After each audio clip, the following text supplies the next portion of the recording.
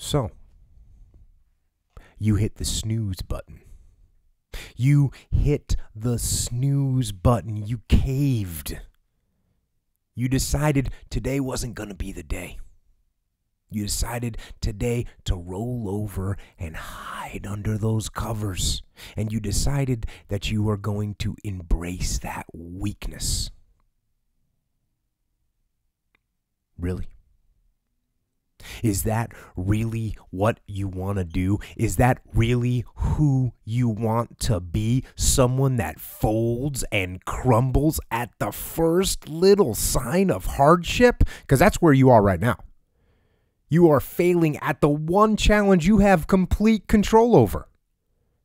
Every day people face real hardships. They face real enemies. They face real challenges. And all you have to do is get up and get out of bed right now. You slept in a nice bed last night. You slept in a warm bed last night. You get to go into a nice little bathroom with fresh running water and brush your little teeth. Then there's people that don't have water and don't have beds and they don't have freedom.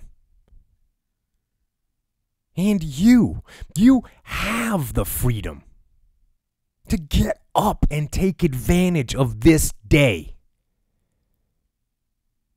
As long as you exercise the discipline to get up and go.